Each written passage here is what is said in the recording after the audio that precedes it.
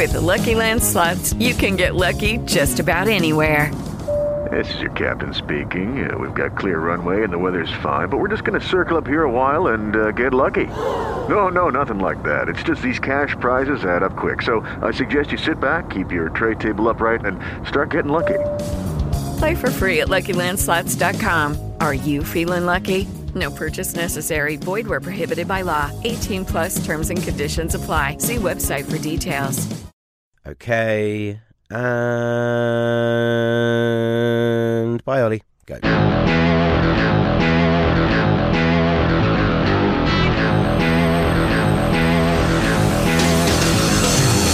Hello and welcome to the Gridiron Show in association with Touchdown Trips, getting you in the game.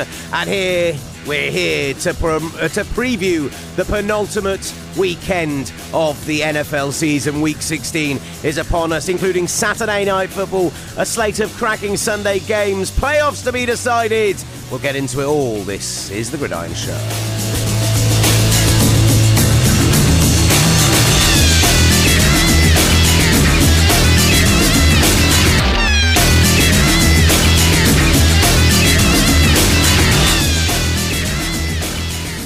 Okay, welcome to the Gridiron Show in association with Touchdown Trips, getting you in the game. A little bit of a reversal of situation in the show this week. No Matt Sherry, because we're recording this a couple of days before Christmas. He's got child things to deal with, etc. I'm in the studio, and Ollie's being the lazy one today. Hey, Ollie. Oh, come on. What, the lazy one? That's out of order, mate. Hold on. I've just accused myself of being the lazy one every other time I've dialed in, and you of doing it on just one occasion. To be fair, it would have been a second occasion if you bothered to wake up last week. Listen, look, the lazy one tag is very much deserved right in this moment. Well, I woke up. You know, I've. How many hours late was it by that point? I don't know. I don't believe that ever happened. And it's I've That's been awake because you were for asleep half an hour. while it was happening. I've been awake for half an hour now, and I've been ready to go. And you know, you've had your soapbox with me off air. That's fine. I'm happy with that, but. Come on, mate. Let's get going. I've got shit to do. I've got stuff to do today. Oh I'm really sorry. This is you come from home, you start swearing your little face off. Who do you think you are, young man? I'm a disgrace. Have you got all your Christmas presents yet? Yeah, I have very few Christmas presents to actually buy this year. So I obviously have to buy for my wife, but I took my wife out last night as her proper Christmas present because... Whoa. You took her out? Yeah. We went for a meal, went to the theatre. Well, I was free yesterday. Right. I'm not taking you out with my wife for our Christmas. Like, I'm working so much over Christmas. I'm doing like the early overnight / show on TalkSport from like Christmas Eve with the Christmas Eve morning with the NFL game with Packers Vikings all the way through pretty much till the 2nd of January. So I am not seeing my wife a huge amount over Christmas. We're spending Christmas Day at my family's with me having had like 3 hours sleep. But otherwise, so I decided to spend some quality time with her before we basically didn't sleep in the same bed for 2 weeks. I don't think you can claim that I've not invited you to this one, mate. Well, I can. You didn't invite me. And what about our quality time? Did you go out for Ian Cruz's? That's the man who's leaving TalkSport. No one will know who he is. Did you go out for that guy's leaving drinks yesterday? No. Did you go to the darts with the breakfast team? Did they? No, they didn't invite me. So there was 3 things you weren't invited to last night. Now. Well, no. I was invited to the Ian Cruz thing, but I forgot about it and didn't go. It's still 8:45 in the morning, something like that, as we're recording this, and none of the bosses are in work yet. A fellow presenter on TalkSport 2, Dan Windle, messaged me at about 10:30 last night, asking why I hadn't come out yet, and I was like, well, because I'm out with my wife, I'm not coming to Cruisy's leaving drinks, and then messaged me saying, about half an hour later, saying, I've just left. I've left managers who will be left nameless, well-oiled, shall we say. So none of them have appeared in work yet. It's going to be interesting to see let's see what state everyone's in today. Why did he say well-oiled? I like well-oiled. That's quite a nice phrase for being drunk. Nah, it's the same phrase as the guy who is sat just 2 studios away from you, 2 rooms away from you. Oh, no, that's not what I wanted to hear. 100% it's something he would say. I can see him from here. Oh. rocking back and forth, rubbing his little hands. Saying things like well-oiled. You've ruined it for me now. I was quite enjoying well-oiled. Cheekily well-oiled. Oh, God. Stop it, Ollie. So, we've got a show for you today. I'm not going to describe what kind of show it is yet, because it hasn't happened yet. Normally I'll say a cracking show, but based on the fact that I'm very, very tired and Ollie's at home, this could be an absolute shambles, let's be honest. But What? Later in the show, we're going to be hearing from either Yannick Ngakoue or Malik Jackson. Okay. Of the playoff-bound Jacksonville Jaguars. Okay, couple of things. That's incredible. But also, why is it going to be one of them, not both? Because I'm interviewing both of them later on, and I'm just going to decide which interview I prefer and then put it on this podcast. Whoa. Well, how come I'm not invited interviewing them? Right. This joke has got to stop. You literally messaged me yesterday saying, can you interview Malik Jackson tomorrow? You asked me to do it. It was you who set the interview up, not me. Either way, it's out of order, mate. You're out of order. This has got to stop. I suspect it'll be Malik Jackson we hear from anyway, because Yannick Ngakoue are actually interviewing for the magazine for a future piece. Although I might bring you a little slice of Yannick Ngakoue, because I'm going to ask him. He's pretty annoyed about being snubbed for the Pro Bowl. Not a happy chappy whatsoever. I mean, really, at this point, do we care about the Pro Bowl? No one does. Can you ask Malik Jackson? I spoke to him in the locker room after the Super Bowl win, Super Bowl 50. I'm going to mention that. And he said that Denver defense was as good as the Chicago Bears 1980s defense. How does this one stack up? Great question, Ollie. Well done, buddy. Yeah. Well done, buddy. You know, so it would have been good if I could have asked it myself, but seeing as I'm not allowed to by you, that's fine. Malik Jackson has been picked for the Pro Bowl, as has Calais Campbell, AJ Bouye, and Jalen Ramsey, and they're headed to the and there's 7 players listed as alternatives: Leonard Fournette, Paul Posluszny, Telvin Smith, Yannick Ngakoue, Taden Mickens, Tommy Bohannon, and Deshaun Gibson are all down as alternatives, which is Yannick Ngakoue as a third alternative instead of a starter. Might be a bit of a travesty. The second-year edge rusher, 4 multi-sack games, 11 sacks on the year, 6 forced fumbles. Also, no Barry Church. This defense deserves more love than it got, but this is why the Pro Bowl is a farce and always will be a farce. It's a joke. The whole thing's a joke. I'm a big all-pro guy. I think you ask 50 people who are reporters who report on the NFL week in, week out, and you ask them who their best player they've seen that season at each position is, then you're going to get a much more representative list. Fans have every right and every role to play in the modern media, with social media and everything else, but I'm going to give... It's when at the end of a career someone's like, he was voted to 8 Pro Bowls, he should be a Hall of Famer. You're like, how many All-Pros was he voted to? 1 second-team All-Pro. Not for me, Beaky. Not for me. Yeah, I'm with you. I just don't trust the public. Just don't trust you out there. No. I trust our public. The people who listen to this podcast, the rare dozens of people that listen to this podcast, I'm sure if they voted in the Pro Bowl, and they were probably too sensible to not even bother, would have voted right. Am I right? I think you're right. You're always right. Don't say I'm always right. Let's disagree more. We should disagree more. I went on air this morning on breakfast. Very good. I went on air this morning on breakfast. Oh, here we go. Having had an off-air argument with the co-host on breakfast this morning about Alex Oxlade-Chamberlain, I'm like, right, I'm going to get this argument going on air again. I've got some really good points I'm going to make. In my head, I was mentally prepared for it. And then I went on air, and he was much calmer and nicer about it. Bad. Of course he was. Bad it. It's not what I wanted. It? Simon Jordan. Oh yeah, we were doing Goffey's Guide to Wine a couple of days ago, and he was talking about. I pulled the mic down because I was coughing. Goffey's Guide to Wine. Yeah. So because we went out, we did the Drive Christmas do, and we got given a really nice bottle of wine by the restaurant, and Goffey was going through. Where's my invite? Do you work on Drive? No, but are you in my marriage? No, and yet you want to be invited out on our Christmas night out. I could be in your marriage. You don't know. What? Anyway, so Goffey's night out, Goffey's Guide to Wine, and Simon Jordan texted in because he was listening and said that the most expensive bottle of wine he's ever had is a £15,000 bottle of white. That's ridiculous. That is ludicrous. I mean, you get him and Al together, and it's not a sensible room. It's fair to say. Should we nail down on this? Should we talk some hard NFL action, buddy? Oh God, let's do it. There's some games this weekend which mean quite literally nothing, so we might skip over some games or touch on them just briefly. And let's start on Saturday night football. 2 games back-to-back on Saturday night, sadly with the relevance potentially removed from at least one of them. In fact, both of them.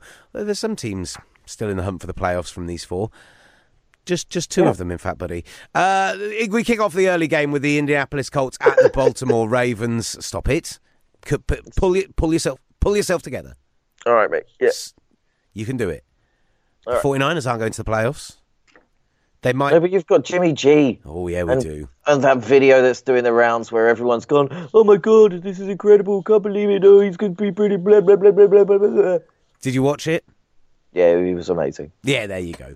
Yeah. Shush your whore mouth. The Indianapolis Colts and the Baltimore Ravens. This is obviously historically a huge rivalry. The Indianapolis area breaking Baltimore hearts 33 years ago when the Colts franchise moved from Baltimore to Indianapolis. Since the Baltimore Ravens came into existence, the Colts have actually pretty much dominated this. I think they've won 10 out of 14 between these two teams. But the Ravens looking far the stronger of these teams right now. 8-6 over the 3-11 Indianapolis Colts. You've got a situation with Baltimore where their defense looks not maybe Jags level, but up there with most defenses. And you'd imagine that whoever they draw in the wildcard round of the playoffs, which I'm convinced that of the teams still there, they're one of the ones going, will have a really tough time against them. Slightly concerned about Alex Collins' performance against the Cleveland Browns last week, considering they were ahead. Just 19 yards on 12 carries. I don't know whether there's an element of kind of trying to rest him a little bit ahead of the playoffs or knowing that the Browns were a team they were going to beat. But if this offense doesn't have Collins going, I'm not convinced that you're going to get enough performance out of Joe Flacco to carry this team like he has done in previous playoff runs. But you often get, within a week or whatever, that the main running back, the feature running back, sometimes just doesn't get it going. It's either an off day or the opposing team realise that this guy's on the field and they stack the box and really make it difficult for him. And when Baltimore don't have anything else really going on through the air because Flacco hasn't been great, you can understand why that may have happened to Collins. It happened with Chicago, I think it was against the Eagles, that Jordan Howard had 3 yards of rushing over about 14 touches. And you wouldn't say after that, oh, I'm worried about Jordan Howard. But that was just because they knew what was coming. And I think the same could be said here for Collins. I'm not worried about him. I think he's looked really, really good so far this year. Cleveland are a bad football team. That might be a bad football team, but that defense is better than the football team suggests. I think they rank something like 18th or 19th in the NFL, which for a team which hasn't won any games isn't too bad. Here's why you should watch this game. The Colts have lost 5 in a row, but of those 5, 3 of them have been losses by 6 points or less, and a 4th was by a touchdown. They kept it very tight with Buffalo right until the end. It went to overtime. They kept it very tight, admittedly in the snow, very tight with Denver last week until the 4th quarter. They're keeping teams very competitive and just not being able to finish off games. If they do manage to pull out something in Baltimore against the Ravens, and I don't think they will against that Ravens defense, but just if, with the Titans primed to lose out based on the teams they're facing and potentially slide to 8-8, Dem Chargers might be seen at 7-7 after losing to the Chiefs. Easily a 9-7 team could slip their way into this playoff. So it's still going to be an interesting game to keep an eye over. And obviously, if you're an AFC fan, maybe watch Dem Ravens, see what you might be facing off in the playoffs. And similarly, on Saturday night, I'm taking the Ravens. I'm just thinking the Colts keep it closer. Who are you taking on the old gridiron pick'em? Yeah. I've predicted a game. I'm taking the Ravens as well. I have not fulfilled my predictor game yet, by the way, because there was no Thursday night game this week. I haven't bothered getting around to it, so I better do it right now. I just did it. Gridiron Magazine / predictor game, I think it's called. There's a .com in there as well, but it's fine. Well, it's all good, buddy. The same could be said, unfortunately, about the Saturday evening game. Aaron Rodgers on IR for the season. Brett Hundley is back as the Minnesota Vikings arrive into Lambeau Field, 11-3, and still with a sight on the number 1 seed, considering the situation with the quarterback in Philadelphia. Case Keenum bounced back last week. It threatened to kind of his the way it's been described on NFL.com, his Cinderella season threatened to turn into a pumpkin, which I liked a little metaphor. The journeyman quarterback has just continued to bounce back. He was excellent last week, and we're not quite talking MVP levels, but when you consider that Russell Wilson and Tom Brady have had a bad couple of weeks, Carson Wentz and Antonio Brown have gone down with injury, it's incredibly impressive how consistent he's continued to be. At that Minnesota defense facing off with Brett Hundley, I'm not suggesting a huge number of people stay up through to Christmas Eve morning. Just maybe get into bed, switch on TalkSport, listen to mine and Ollie's dulcet tones as you drift off into La La Land. I think that is agreeable to a lot of people. I would hope it is. But the game itself, yeah, it's a tricky one. I think you're listening. Well, if I wasn't working it, I'd be listening on the hope that Green Bay could make an upset. But I think the Vikings will be far, far, far too strong. It seems to be that the Green Bay Packers haven't, especially when Rodgers isn't around. Lambeau Field isn't the fortress that it really should be. Is there any argument? I'm just trying to get Green Bay into this game. Lambeau Field at this time of year is, could be a frozen tundra. And I do like them rookie running backs you've got. I mean, maybe Hundley's not bad with his legs. Maybe Hundley pulls out like a Colin Kaepernick in the playoffs at Lambeau type performance, runs for 100-odd yards, you get good yardage out of the running backs, and maybe actually keep this game closer than I think we're expecting. I mean, there you may have a point, because it's just to say Saturday throughout the day. Let's see what it's going to be around kickoff. It's projected at kickoff to be around -9 degrees, and it will feel like, with wind chill, about -17. See, that's a great point. The Vikings are used to playing in a dome, so it's warm, and then they've got to go out in the freezing cold.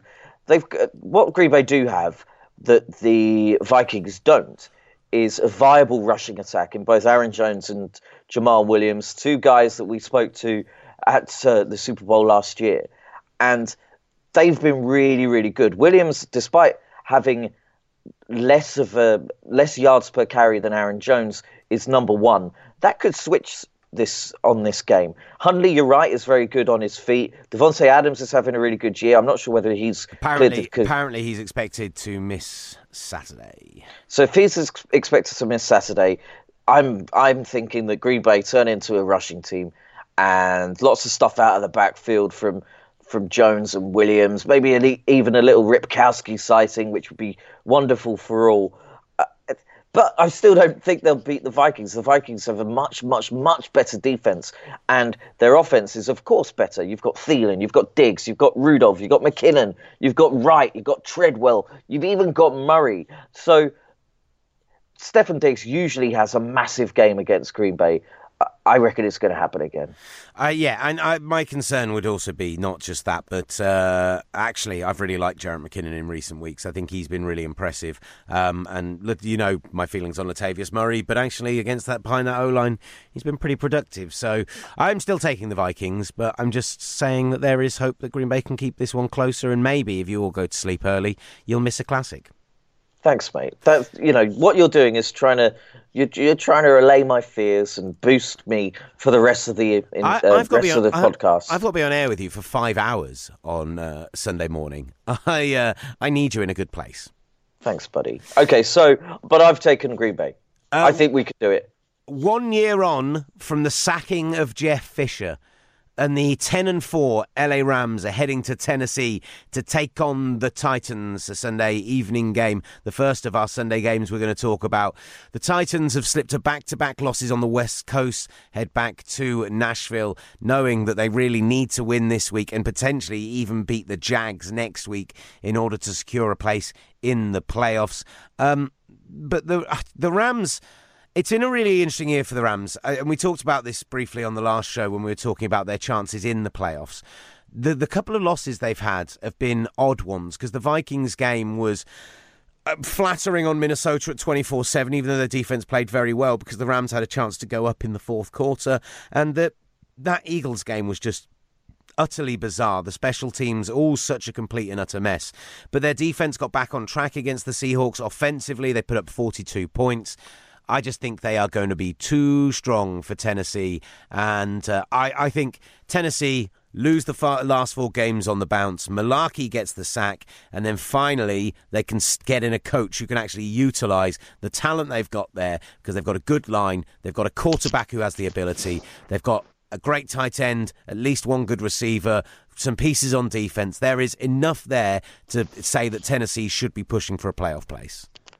There is. Do you think whoever comes in, I mean, this is a long way down the line because nothing's happened, but do you think they need some sort of Oregon-style,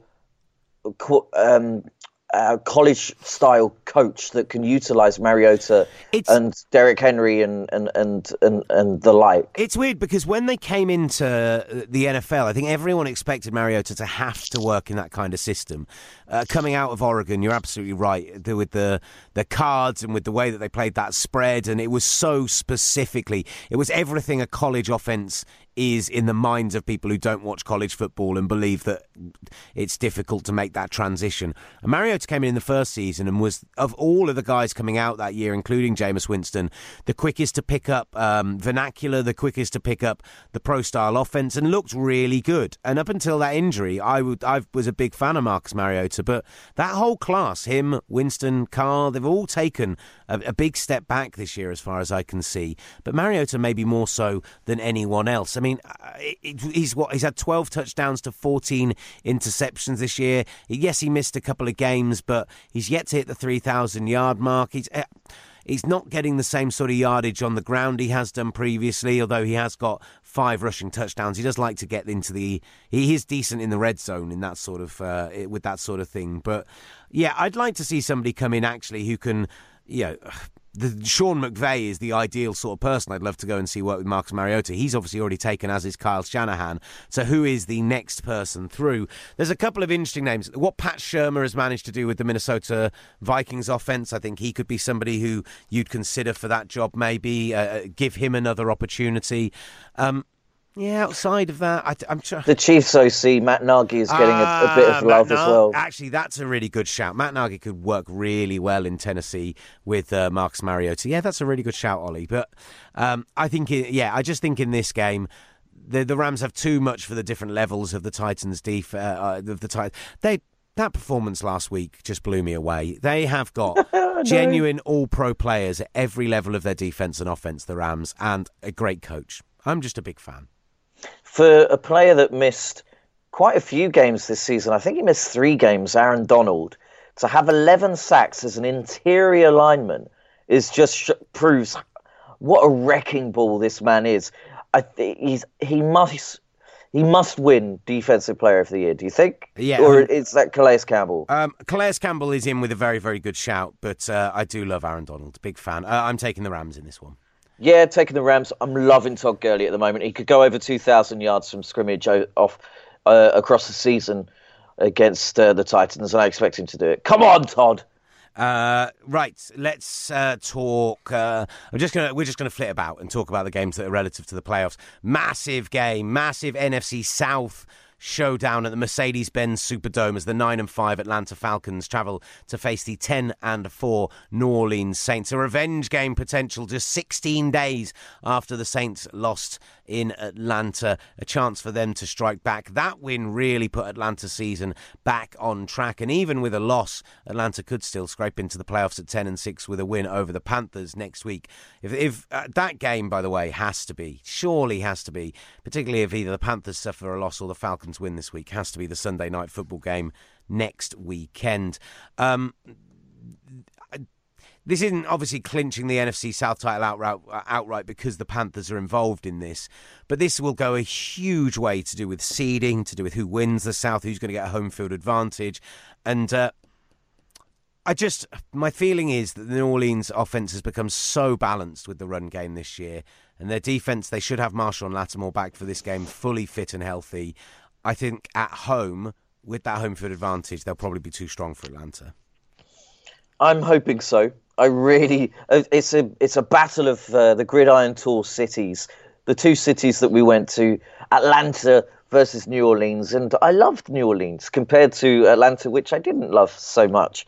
What I like about this New Orleans offense is that Drew Brees, who I think for the last I think it's 5 or 6 seasons, he's had 5,000 yards passing. He won't make it this season. He's 1,150 yards away from that. So what that means is he's had to use the rushing game more, which has made the offense look better. And the team itself has benefited from that. And you could say that Drew Brees hasn't had the best of year or the best of years because of the amount of passing yards that he's had that he hasn't thrown yet. But everything else is working around it, and that defense is looking really good. And Michael Thomas on receiving has quietly got to over 1,000 yards and is looking really good himself. And then Kamara and out of the backfield, and it's all really humming.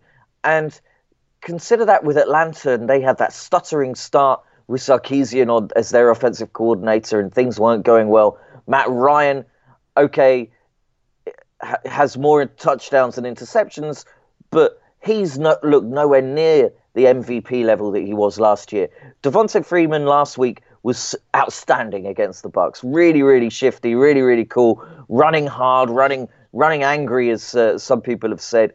But the fact that Julio Jones only has 3 touchdowns on the year, despite having 1,200 and something yards, and that's because he had a 200-yard game here and a 150-yard game there. He's been kept relatively quiet, despite the incredible amount of yards that you see on his stat sheet. The thing is, I like the Saints' defense. Yeah. I like them when they've got Marshall and Lattimore in, of course, but I also like the fact that you've got Cameron Jordan up front, who is one of my very favourite players in the NFL to watch, and I think he's finally having the season of production that his quality deserves. Yeah. But I think Sheldon Rankins is a good run-stopping tackle. I actually think that they've been better at linebacker than they've been for a number of years. I fancy the Saints to take this one, unless if the Falcons, like you say, can absolutely run the ball down their throat and control the game clock and can almost just run the game the way they want it run, then maybe. And I think it'd be more interesting to week 16 of the Falcons, week 17 of the Falcons do get a win. If the fixture was reversed, I'd potentially pick the Falcons, but I'm going to take the Saints at home. I think you made lots of valid points, mate, but not for me. Is there... no, I'm taking Saints, and I want the Saints to win. Is there any concern that Kenny Vaccaro has gone out injured for the rest of the season? I think anytime you lose a starting defensive player, yes, but Kenny Vaccaro hasn't lived up to his billing, and I was a big fan of him in his first season. I think that they can cover at safety as long as they've got Lattimore, who can be big, rangy in the backfield, who can cover number one guys, who can. Then you don't necessarily need as strong a safety pairing. It's not great, but I think they can cover it. I believe. They've got Banjo. They've got Chris Banjo. So Carolina Panthers host the Tampa Bay Buccaneers in the NFC South's other All-NFC South clash. There's all sorts going on with Carolina, of course. The business side of things, Jerry Richardson, what is going to happen to the team going forwards. Could they be the London franchise. All of this is still very much hanging over their heads. But they've got to go out there and play a game of football. They've won 6 of their last 7, remain tied for the division lead with New Orleans, and go up against a Bucks team who, I think when we were watching Hard Knocks early this year, if I told you they were going into Week 16 with 4 wins, disappointment would be a huge understatement for where we'd all be right now. No Thomas Davis for this game, of course, as we talked about on last week's show. 1-game suspension. That's nowhere near enough for me to get behind the Bucks. Nowhere near for me either.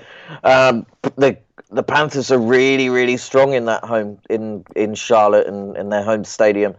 By the way, I hadn't ever heard anyone say that the Panthers could be London's franchise. That's crazy. Well, just throwing it out there. It's not for me, Beaky. It's another name to go into the mix because they've got owner tumult going on. Just saying. Not for me, Beaky. Look, we've both been to Carolina, and it's an awesome city. The city love that football team. I just can't see it. All right. Well, I'm just saying. Ludicrous. We're both taking the Panthers, though, I think. The Bills travel to face the New England Patriots. Patriots big 12-point favourites in this one. But, not as good against the Steelers as they could or should have been. Not as dominant. Didn't get the pass rush going. The offensive line doesn't look as strong.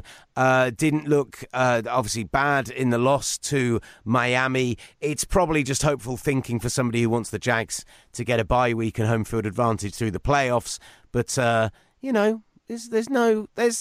there's no shame in just a little bit of hope that the Buffalo Bills can be competitive on Saturday evening.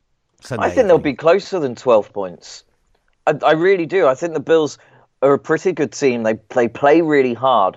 They don't have an out and out edge rusher or an out and out guy that's going to get to the quarterback. No, none of their defensive players have more than 3 sacks this year, which is quite an interesting stat. Shows what maybe they'll be looking at in the early rounds of the early rounds of the draft anyway.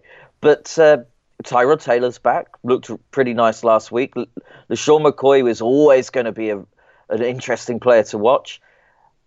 New England haven't played well. I'm concerned that the New England defense, though, is predicated on that run defense and not on getting to the quarterback. And actually, Tyrod Taylor, for everything we like about him, is not the most accurate of throwers of the ball and relies on the run game, and that's the kind of concern. I'm still picking the Patriots. I'm just saying, don't write off the Bills entirely and expect this to be a blowout.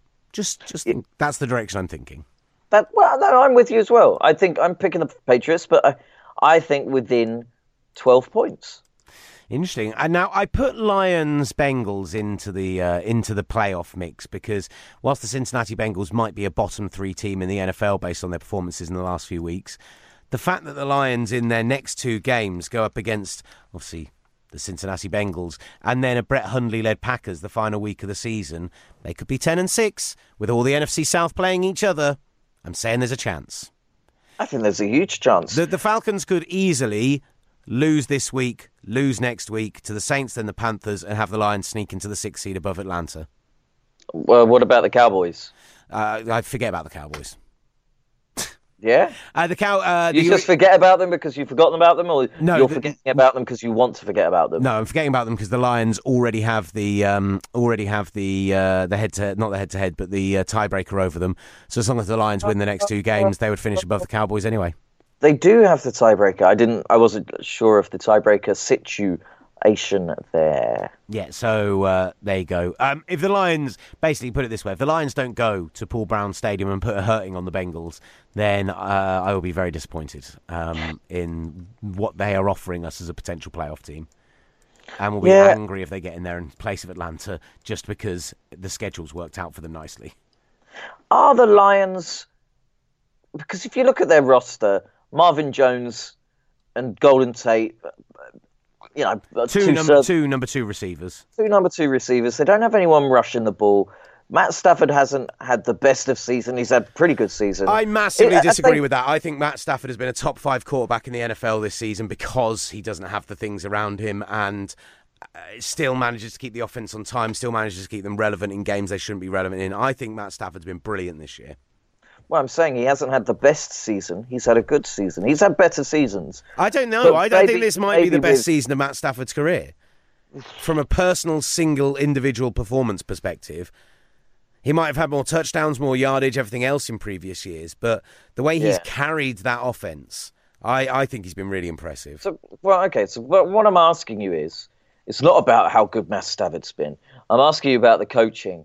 Does this show that the coaching duo, the tandem of Jim Caldwell and Jim Bob Cooter, actually have helped this team play better than the talent on the roster, Stafford aside, has suggested? It's the question I raised with Matt earlier this week, because Matt is very anti-Jim Caldwell, and Jim Caldwell doesn't impress people. He's not a rah-rah guy. He's not a guy who's going to inspire a huge amount of confidence, but this could be a third winning season in 4 for the Lions after one winning season in the 16 before that. That's a good record from Jim Caldwell. Is there a risk of Jim Caldwell becoming a bit of a Marvin Lewis, a bit of a I'll take them to the playoffs but never do anything there? Maybe. I doubt he'll get to stick around as long as Marvin Lewis has in Cincinnati. But I think Jim Caldwell is underrated as a head coach. That doesn't mean I think he's a great head coach, if you see what I'm saying. I sees you, bro. I sees you. This is the return of Marvin Jones. No, what's his name? His name is Marvin Jones. The return of Marvin Gaye. Marvin Jones Jr. is returning to Cincinnati, a place where he played second fiddle to AJ Green over the years. I think he's going to have a monster game. I think that will be factored in, and Stafford and him will connect a lot. Couple of touchdowns, 100 yards, big game for Marvin Jones Jr. Right, Dolphins head to the Kansas City Chiefs. I'm taking the Lions as well, by the way. Dolphins head to the Kansas City Chiefs, 8-6. The Dolphins technically can still make the playoffs. Okay. So you're saying there's a chance? No. I'm just saying they can technically make the playoffs. I'm not saying that there's a chance. The Kansas City Chiefs have bounced back in recent weeks and looked impressive over Oakland, and particularly impressive beating the Chargers last weekend. This should be, with them getting back on track, reasonably simple for Kansas City to dispatch Miami. But Miami are a real Jekyll and Hyde team this season. We've seen them beat the Patriots. We've seen them look incredibly impressive on 3 or 4 occasions. I was going to say the win over the Broncos, where they were good, but the Broncos were bad. And then we've seen them put up bagels on a couple of separate occasions. And then we've seen them beat the Falcons. And then we've seen them lose horrible games to the Jets. You know, it's been so weirdly up and down this whole season.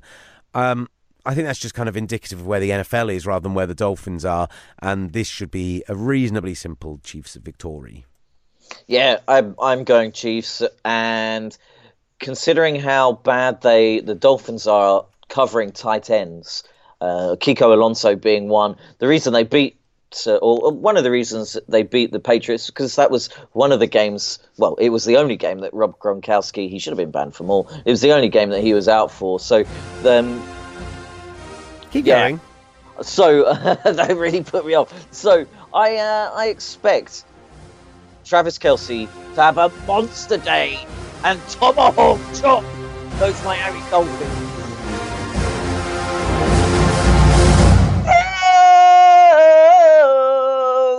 You've stopped the music. Oh, that was glorious.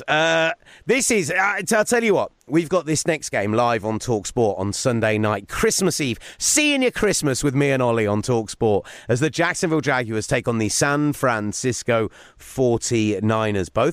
Both teams coming into this one on the back of a 3-game winning streak. So basically the 49ers are as good as the Jags, right? Okay, a couple of questions to you. Have you engineered this so that you can keep a really close eye on Jimmy Garoppolo? I've not engineered anything. I have no control over the schedule makers, what time they put games or anything, Ollie. I really wish I did, but I'm afraid I don't. Secondly, who do you want to win this?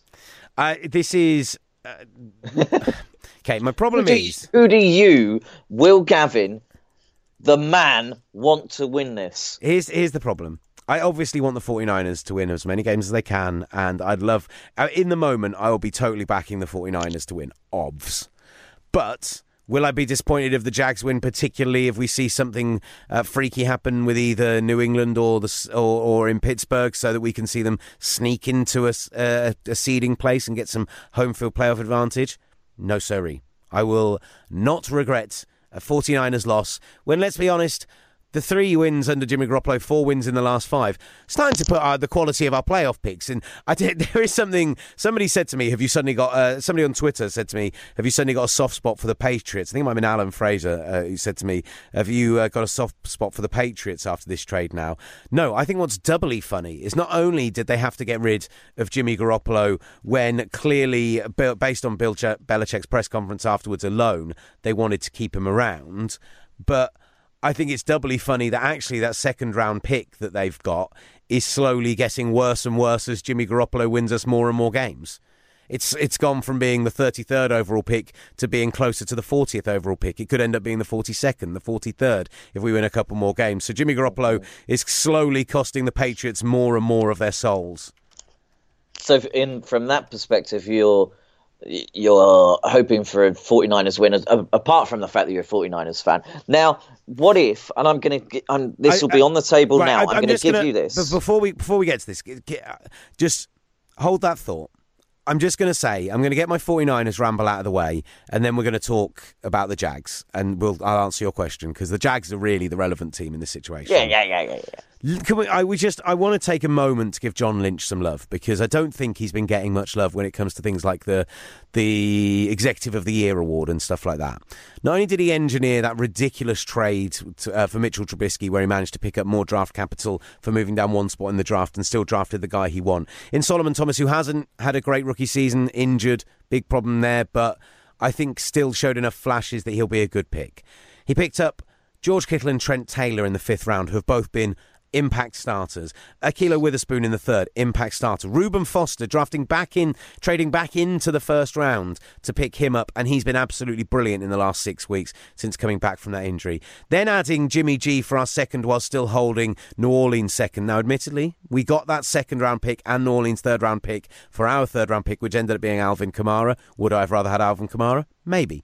That's fine. I'll admit that, but you never know what that's going to be, and always getting more draft capital is impressive. Plus, CJ Beathard showed enough to tell me he's a long-term quality backup.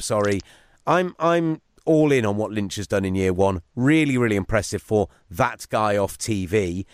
What did you want to ask me about this game before we wax lyrical about the Jags? Okay, so it's going to be a Jags win. I'm giving you, this is on the table, and this will happen. You can either take it or leave it. A Jags win, but it's a last seconds field goal to win 41-40. Okay. Or 49ers win 38-7. I would take the Jags win 40 because it would be a great game that we're doing on Christmas Eve. It'd be really good fun. I'd be gutted in the moment, but I'd know we'd watched a brilliant game. And the problem is, in either of those situations, the Jags defense are giving up a lot of points, which I don't want to see, because I want the Jags to roll into the playoffs on a high so that we could maybe see the Jags go. If the Jags get to the championship game, we'll get both games live. We might even get the Jags in a Super Bowl. I'm on board with the Jags this year. The Jags have, they are 38-9 up, right? And they rest all of their starters, their starting defense, and that's why there's been a comeback. I just wanted to put that there. But in the end, they end up doing it. Josh Lambo kicking it through and winning it. What's the distance? It's a big one, 61. Yeah, 100% I'd want that game. I just want to see that game. That game sounds great. Okay, cool. I'm a big fan of that game, so that's fine. I'm taking the Jags on the road to break the 49ers' recent streak. I am also taking... Did you see More than that, I really want to hear from either Malik Jackson or Yannick Ngakoue. Would you like to hear from them now, and then we'll move on and do the rest of the games? I think so. Let's take a break and then hear from our guest. Malik Jackson... Okay. Joining us on the show, and it's a double congratulation, making the playoffs this week, making the Pro Bowl this week. I've got to say, Malik, I was amazed when I realised it was your first time making the Pro Bowl. What was your reaction when you got the news? Well, it's crazy because I was at a charity event. You know, it's the season of giving, so I was able to link up with a few other charities and take some foster kids, a local foster house to Buffalo Wild Wings. Then we were going shopping. So when I found out I was at Buffalo Wild Wings, and I was pretty shocked. You know, I knew I made a great case to go, but you know, it's never real until the people who make the decision say your name. And once Tad Dickman told me, you know, our media relations guy told me, I was just so excited. I called my mom, and I think that's the only time I really shed a tear, you know, because she's been with me since day one, and me wanting to reach the top was one of my main goals. So when I talked to her, I shed a tear, but, you know, I was just very happy. To be fair, Buffalo Wild Wings and a Pro Bowl announcement, that sounds like a pretty good afternoon to me. There's part of me that's kind of amazed only 4 Jags made it. There are plenty of guys on that alternates list who could easily be there in that first team with you. Yeah, it's one of those things that we have so many guys that can just play on there. You know, I was looking at the roster, and I think the whole AFC roster can be filled by guys from the Jags. I mean, and you have real hard cases like Calvin Smith, hard case, any O-lineman. Hell, we have a top 5 rushing offense in the league, and they don't give up any pass pressure. So it's one of those things that I think just from offensive line alone, you can have 4 or 5 guys, and then the backers and then even the safeties, our safeties. So, you know, and Blake Bortles. So it's one of those things that we definitely got snubbed, but, you know, this creates a hunger in you, and this is my first time, and it's my 6th year. So, you know, I know what it means to just keep working. Awesome. Well, really genuinely pleased for you. When it comes to the team making the playoffs, you're one of the players in that locker room who's not only been but actually won the Super Bowl. How has this season differed from those 3 or 4 years in Denver in your early time? I mean, to be honest with you, very similar, but the only difference I could say is that we're just younger. You know, then we had the DeMarcus Wares, we had a well-developed Peyton Manning, we had a Von Miller. You know, in the back end, we had Darius Stewart, T.J. Ward. You know, guys who are Keith Lee, Chris Harris, guys who are known before this. You know, now here we got Miles Jack, who people know but don't know, who's killing it. We got Yannick Ngakoue, who's out here killing it, that people know, but, you know, he has to keep going out there and keep earning his respect. We got Avery Jones holding up the middle. We got guys in the back end, you know, AJ and 20 Jalen back there doing their thing, and then we got young guys even in Church and T. Gibbs. So I think the only difference is that we're just younger than our team. Like, we have way more talent. This is an interesting point because we've spoken a few times over the years, Malik, and there's one conversation that really stands out to me. You won't remember it because you just won a Super Bowl, but we came and spoke to you in the locker room in San Francisco after that win, and we asked you how good that defense was, and you said that you thought it was up there with the Bears' '85 defense as one of the best of all time. So how does this Jacksonville defense stand up to the one you were in then and in that kind of all-time ranking? Because the numbers are there. See, because I think that's hard, and I'll say for a few reasons. One, because, you know, our season's not over, and in that season, that defense took that team to the Super Bowl. So I think if we can continue to, but if we're looking at it purely stats from right now, I think we're better because we have takeaways on this defense. You know, that defense in 2015, I don't think we had too many touchdowns on that defense. Here we have a lot of touchdowns. We're getting the ball out a lot more. Guys are a lot more doing a lot more ball hawking. So it's one of those things that guys are just showing up, man, and we're just doing our thing. And I think this is a great team, but I think it's only fair to see towards the end how we measure up, you know, because that we have to see, you know, with how far we take this team and what the numbers say. But I think we can be just as good. You know, hopefully we can take this team to the Super Bowl too. So we'll see. We definitely all want to see that here at Talk Sport because we'll be there with you all the way. You're a 6th-year guy, you mentioned it yourself, and that makes you a veteran in this locker room compared with others. But Calais Campbell coming in this year as a real veteran, the only other guy to play in a Super Bowl other than yourself, what impact has he had on that line room, on that defense? Calais came in here just had this veteran. So when Calais got here, you know, first of all, he's always respected. And when I was able to talk to him before he came to try to get him to come here, to try to persuade him, it was one of those things for me. I was stoked. So when he came, right away he came in by leadership, just by not even saying much, but by just going here and being who he is and his work ethic. You know, when you got a guy that comes in here that's on his 3rd contract, making elite money, I mean top tier money, I think you have no choice but to kind of sit back and watch him and listen. And so I think that he works so hard every day. I see why he has the fortune to have sex. I see why he's a Pro Bowler, a perennial Pro Bowler. I see why he's a first ballot Hall of Famer. You know, it's one of those things that he just works his butt off. So Calais has just brought the mindset of work every day, fly on Sunday, come back in on Monday, and continue to work till next Sunday. And that's how we work. So that's how we are. I've just got two more, Malik, and then we'll let you go and crack on and get ready for San Francisco.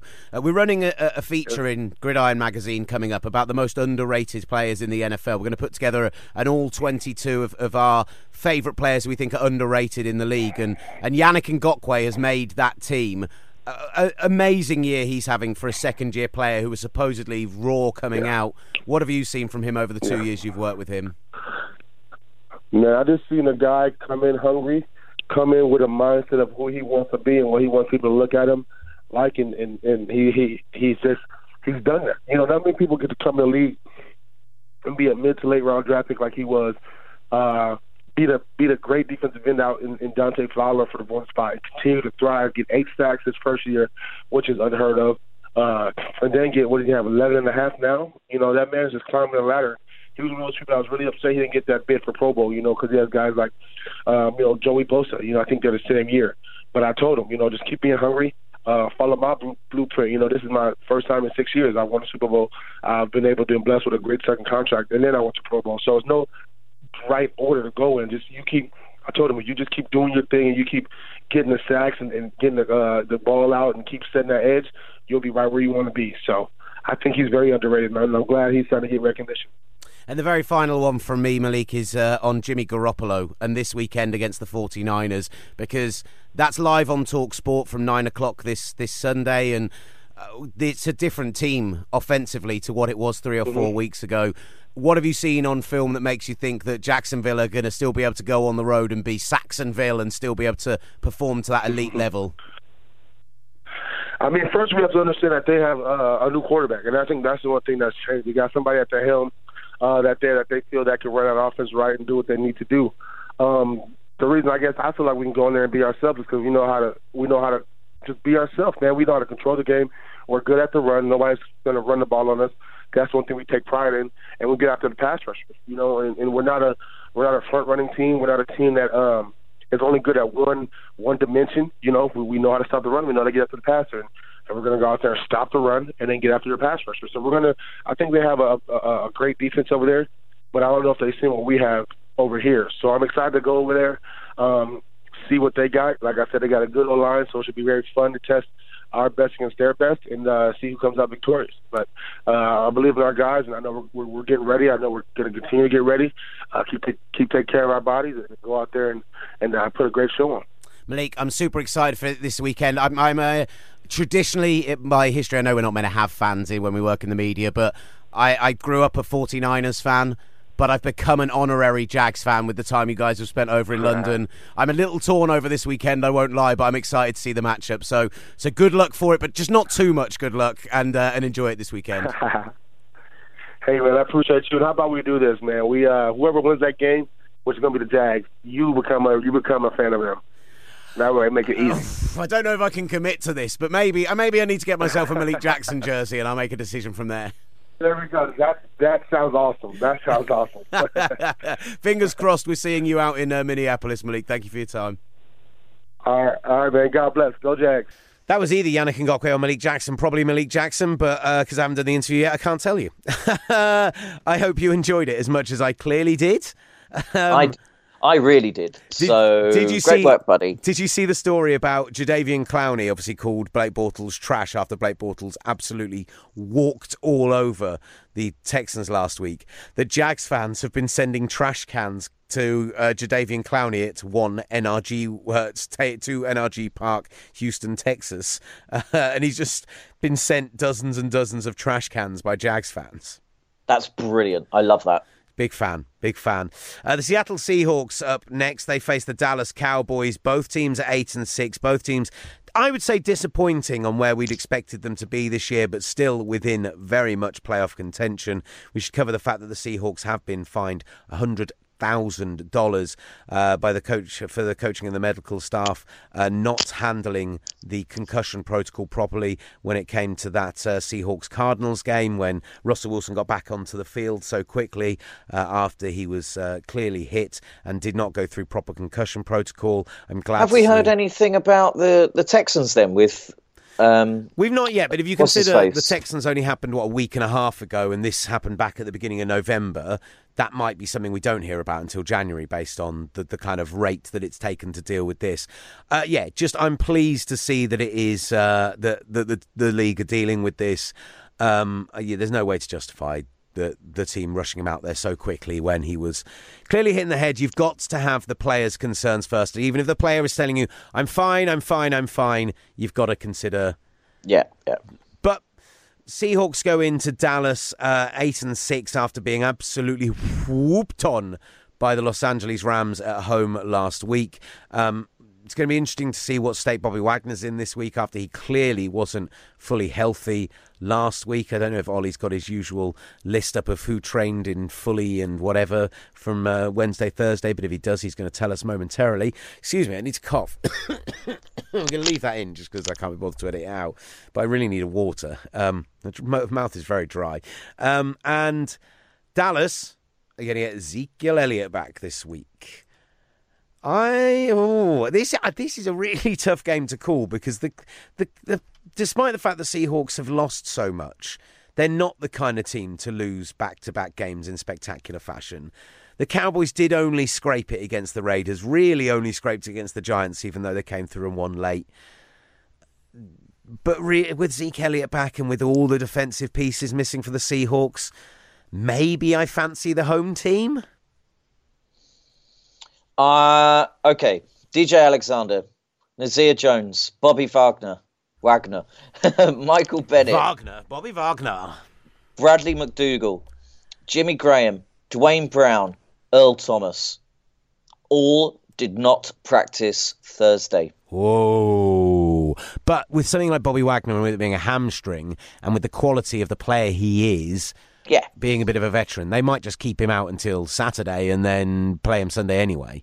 So KJ Wright was a full practice participant on Thursday after his concussion. Luke Jokel, limited practice. Nick Vanette, the third or fourth string tight end, full practice. So, I mean, there's positives and some cause for concern off that injury report.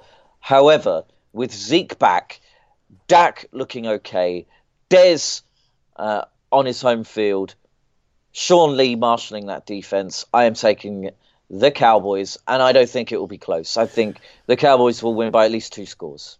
The loser of this game is eliminated from playoff contention, basically. That's essentially what will happen here. Which will be outstanding. Whoever loses, it's a win for NFL fans across the board. Whoever loses this is out. Oh, that's not very nice, is it, buddy? I mean, it's fair, but it's not. And you agree with me. So. Yes, I'm going to take Dallas. The issues on the Seattle defensive side, both sides. But the issues on Seattle's defensive side of the ball is enough for me to lean towards Dallas. And I still, Russell Wilson struggled last week, and this week he's going up against DeMarcus Lawrence, who has been a beast. I'm going that way. Christmas Day football. There is no late game on Sunday because it's Christmas Day morning / Christmas Eve night. So they didn't want to do one then. Let's just do 2 games on Christmas Day instead. Brilliant. Good one, guys. The Pittsburgh Steelers going up against the Houston Texans. No Antonio Brown. Shouldn't be a problem. Yeah, I don't think it'll be a problem. He's got Martavis Bryant, Juju Smith-Schuster, Eli Rogers. No worries. The Texans aren't a very good team at all. I'm taking the Pittsburgh Steelers. Easy. Great. Not one you need to make sure that you pop on the Christmas telly. You can watch the Father Ted Christmas special again instead, which is brilliant. I watched that last night. So good. So the one funny. With the department store. The lingerie, yeah. Oh, my God, it's so funny. Oh, it was so good. It was so good. I watched it. I didn't stop it. I didn't pause it. I didn't skip away during the adverts. I just kept it on, and I loved it. And if you really don't want to watch football on Christmas Day, you're not going to be going too wrong, actually, because the Philadelphia Eagles go up against the Oakland Raiders. Philly a 9-point favourite in this one. Oakland season done. I think the most interesting thing here is to see what Oakland do now their season is done. Do they hold back Marshall and Lynch and see what they've got in their other running backs? Do they try something different on the defensive side of the ball? Might we see some more Obi Melifonwu, for example? But I suspect the Eagles, that dink and dunk offense that worked so well last week, the Raiders terrible at turning the ball over. Nick Foles, a pretty safe pair of hands when it comes to interceptions and turnovers. I think the Eagles dink and dunk their way to like a 3-score victory. This should be a walk in the park for them. Yeah, I've got a 9-point favourites, the Eagles here, and I think it'll be much more than that. And it's Nick Foles. They get the number 1 seed with a victory. There we go. Nick Foles looked really good last week. Okay, there was some dink and dunk in there, but you can't sniff at 4 touchdowns, no interceptions. I liked it. I liked what he did, and I'm going for a big Eagles victory. Come on. Chargers face a must-win game against the Jets. I didn't do this one earlier, and I'm not sure why. It's crept its way into the late end of things, because this is still a very playoff-relevant game. They need to go 9-7, the Chargers, and hope other results go their way, which, as we've already listed, there is very much a chance of them doing so. And when you consider all of that, despite the long trip west to east, I would expect the Chargers to go there and beat the Jets and bounce back.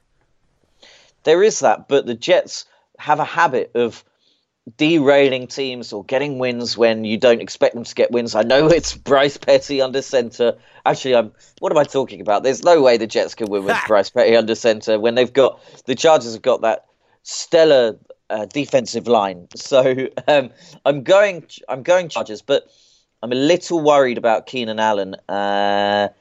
Is he on the injury report? He isn't on the injury report, which is interesting. Wonder why not. There you go. Let's round off the last 3 games with a very simple, why do we have to bother picking these games game? Giants at Cardinals. I'm taking Arizona because it's on the road. Taking Arizona. I'm looking forward to seeing Kerwin Williams. Good for you. The Chicago Bears welcome the Cleveland Browns into Soldier Field. Just 4 wins between these teams this season. Can Cleveland get their first win of the year? No, this could be the worst game of the NFL season to date. And I'm taking the Bears. I'm taking the Bears. And the Denver Broncos face Washington, 2 of the most disappointing teams in the NFL this season. Yeah, it could be Kirk Cousins' last time as a Washington player in FedEx Field. I am taking Washington. I'm going to take Washington too. Maybe they'll go 8-8, and then we'll go, oh, what if? What if they didn't have all those injury problems? With the Giants, we should have mentioned they've interviewed Lewis Riddick this week for the general manager job, but I don't think that's going to be something that's filled until the end of the year anyway, so we'll get to that at a later date. So we should just wrap things up, I think, Ollie. If people do want to hear from me and Ollie, we are, as we said, doing I know people going, hey, you shouldn't mention TalkSport so much. We are doing the TalkSport coverage this weekend. We're doing both games, Packers, Vikings, Saturday night, Sunday morning at 1 a.m. In fact, I think we go on air at midnight. So we'll be doing basically what we've just done for an hour. And should we just replay this? Yeah. Cut it into 3 12-minute sections. Mate, 4 12-minute sections. Let's do it. It's a great idea. Let's just do that. And then we are back on the Sunday evening from 9 o'clock on TalkSport with Jags 49ers. What a game that suddenly looks like after 4 or 5 weeks ago. I was like, do we really have to do that one on Christmas Eve? Is that going to be worth listening to? Now, suddenly, it's really worth listening to. And then we're going to record a podcast that morning, live on TalkSport at about 3 a.m. It's disgraceful, but it's also brilliant. And the producer of that show knows that's what we're doing. We're going to get Greg Rosenthal on, hopefully, on the phone for half an hour, and we're going to do half an hour of us chatting, reviewing all the games, and then we'll release it Christmas Day morning, so you get it in your stocking ready to go, and then we'll do another show later in the week where we review the Christmas Day games and preview Week 17. Basically, it's our gift, listeners, to you. Yes, you. And on that point, this has been the Gridiron Show in association with Touchdown Trips, getting you in the game. Getting you, yes, you in the game. Any final thoughts, Ollie? No final thoughts. I'm off to go and buy some artisan chocolate for my stepmom. Oh, lovely. Have you done all the rest of your Christmas shopping yet?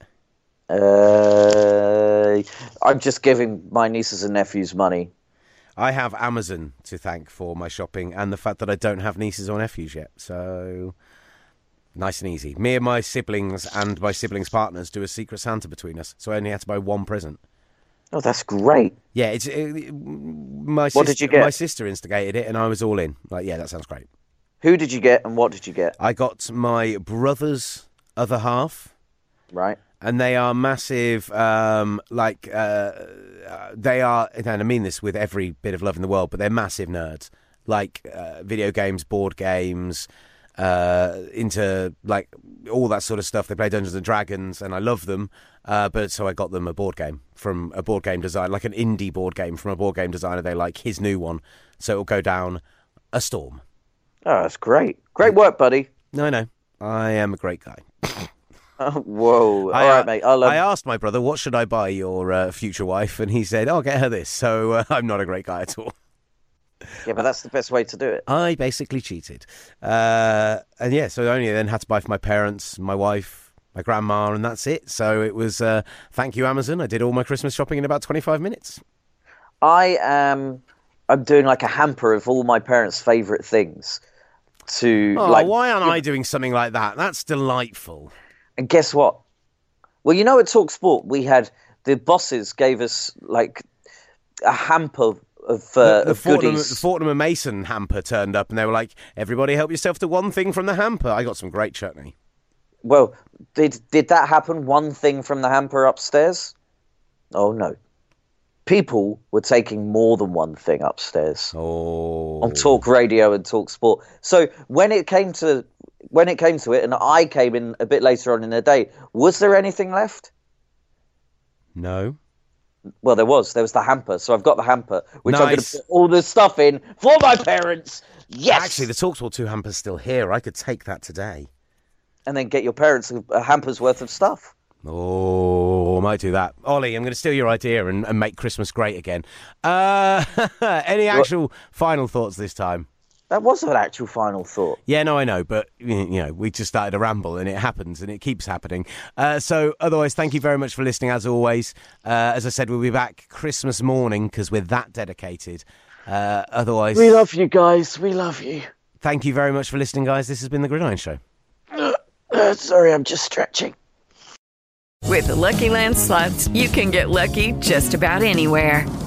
This is your captain speaking. We've got clear runway and the weather's fine, but we're just going to circle up here a while and get lucky. No, nothing like that. It's just these cash prizes add up quick. So I suggest you sit back, keep your tray table upright, and start getting lucky. Play for free at LuckyLandSlots.com. Are you feeling lucky? No purchase necessary. Void where prohibited by law. 18+ terms and conditions apply. See website for details.